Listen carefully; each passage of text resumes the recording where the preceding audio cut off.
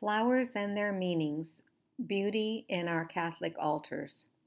Originally titled Beautifying God's House by Barbara Day and Helen Abenzeller, and was published in The Reign of Mary, spring of 2007.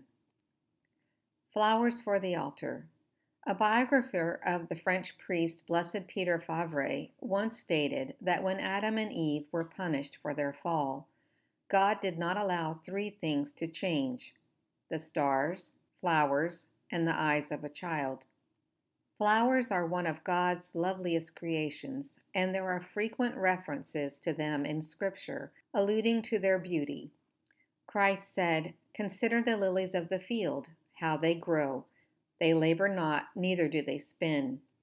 But I say to you that not even Solomon in all his glory was arrayed as one of these." Matthew 6:28 through 29.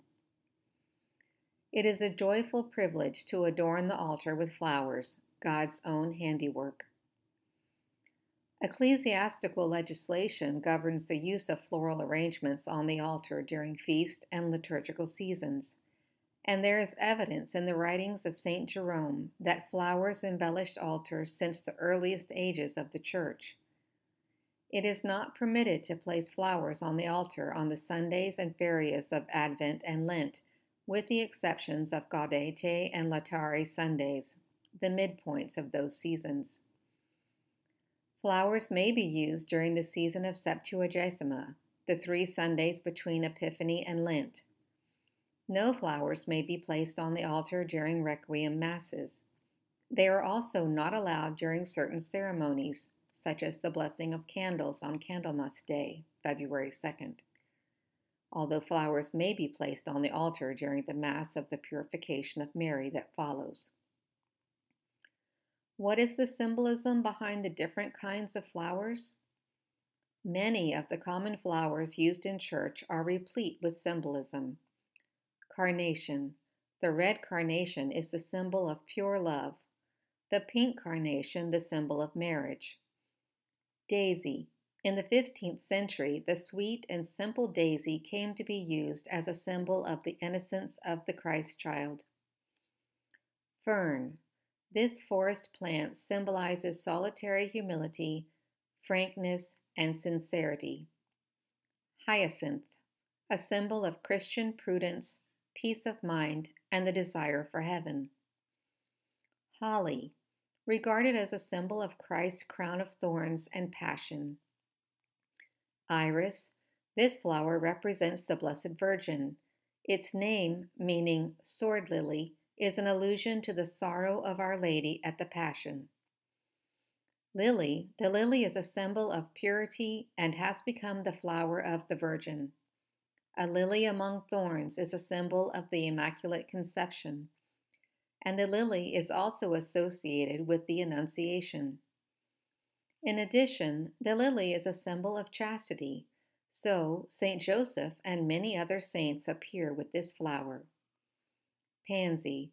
This familiar flower symbolizes remembrance and meditation. Poinsettia. This flower is used at Christmas to represent Christ's love for us.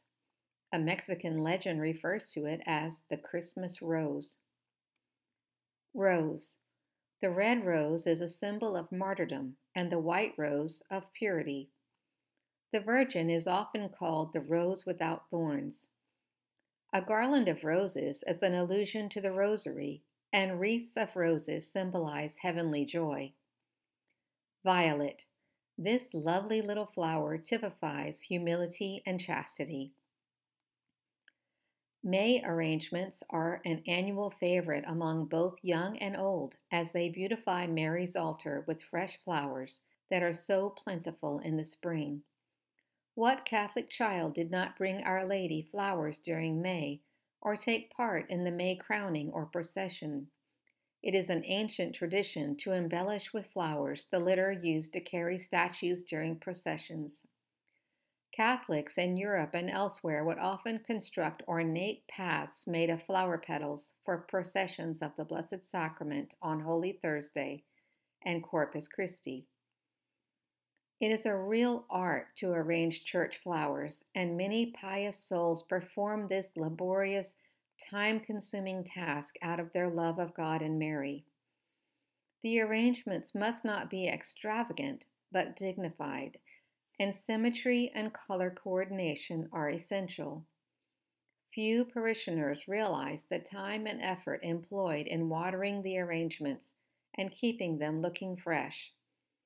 Preparing for special events like Christmas, Easter, 40 hours devotion, First Communions, weddings, etc., take even more time. Yet it is an honor and part of our Catholic heritage. Liturgical themes often inspire one to choose flowers for a particular day or feast. Red is proper for the month of July and the Feast of the Precious Blood in particular. It reminds us of the price paid by our Lord for opening the gates of heaven for us. Red flowers are also used for Pentecost. A bouquet of white flowers for the Feast of the Annunciation and other feasts of Mary are appropriate because they remind us of Our Lady's holiness and purity. Little blue ribbons tied on white carnations with baby's breath and greens make an attractive bouquet for the Feast of the Immaculate Conception, Miraculous Medal, and Our Lady of Lourdes. It is easy to take for granted so much of what goes on behind the scenes in making a parish work. This includes sacristan duties, training the altar servers, cleaning, mending, and yes, even flower arranging. It is a privilege to be a part of that team. What is the symbolism of the Catholic altar cloth? Research suggests that the first altar cloth was used at the Last Supper. One wonders if the Blessed Virgin Mary herself prepared that cloth for such a momentous event. Since the early ages of the Church, there have been scores of holy women, nuns, and even queens who lovingly laundered, starched, and laboriously ironed the pure white linen that adorn the altars of churches, cathedrals, and basilicas all over the world. As the church grew and expanded, women in the parishes devotedly assumed this sacred task. Linen, woven from the fibers of the flax plant, has been used throughout history for altar cloths. This was likely in memory of the linen cloths that were used for the burial of Jesus. Over and above the elegance and delicate beauty of the white cloth, linen possesses great absorbent qualities, a safeguard if the chalice were to be accidentally spilled during the holy sacrifice of the Mass. An ornate main cloth lies on the top of the altar and gracefully drapes over the side, barely touching the floor on each end. Two additional linen cloths lie beneath the main cloth. Beneath these cloths lies the marble altar stone that is set in the center of the altar and contains relics of two martyrs. There is much symbolism and fruitful subject for meditation attached to the altar and altar cloths, as described by Richard Stapper, STD. Quote, according to the rite of ordaining subdeacons, the altar is a symbol of Christ, while the altar cloths signify the faithful, the members of Christ's mystical body, the Church. There are 3 altar cloths, for the Church is threefold: triumphant, suffering, and militant. The removal of the altar cloths on Holy Thursday, the stripping of the altar, has been referred symbolically to the flight of the apostles who made up the Church at that time, as well as to the distribution of Christ's clothes at the crucifixion, Durandus. Since the material of the altar cloths is prepared from hemp or flax with considerable labor, those cloths also symbolize the virtues which should adorn the faithful as living members of Christ's mystical body. End quote. At the start of every low Mass, a heavily starched square linen cloth, called the corporal, is unfolded on top of the altar in front of the tabernacle. The priest places the large host and chalice upon this linen, and also a ciborium, if additional hosts need to be consecrated during Mass. These hosts will be changed into the body of Christ, Corpus Christi, at the consecration of the Mass. Corporal is derived from the Latin corpus, meaning body.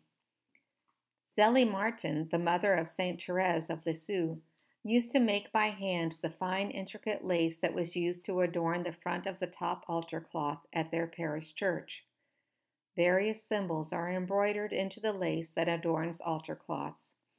Some of these are IHS, an abbreviation of the Greek word Jesus. The Chi Rho are Greek letters for the word Christ. The Alpha and Omega are the first and last letters of the Greek alphabet, symbolizing that God always was and always will be. Other symbols include lilies for purity, gold crowns symbolizing the kingship of Christ, a paschal lamb, Christ as victim, a host and chalice or grapes and wheat, the Holy Eucharist, candles, Christ the light of the world, and doves, the Holy Ghost.